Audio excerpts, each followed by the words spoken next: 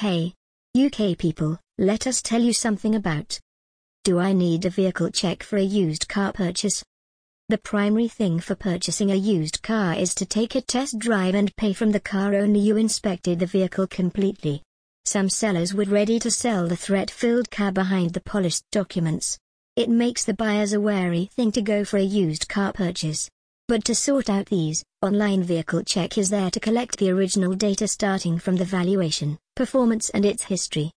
Moreover, before you pay for such vehicles, you would possibly Google it. The expert advice is to take a UK vehicle check to know if there are any hidden details that the seller covers from you. Here, you can find the importance of knowing vehicle information for buying a used car. Hope you got to know something about this information. Stay tuned for a lot more.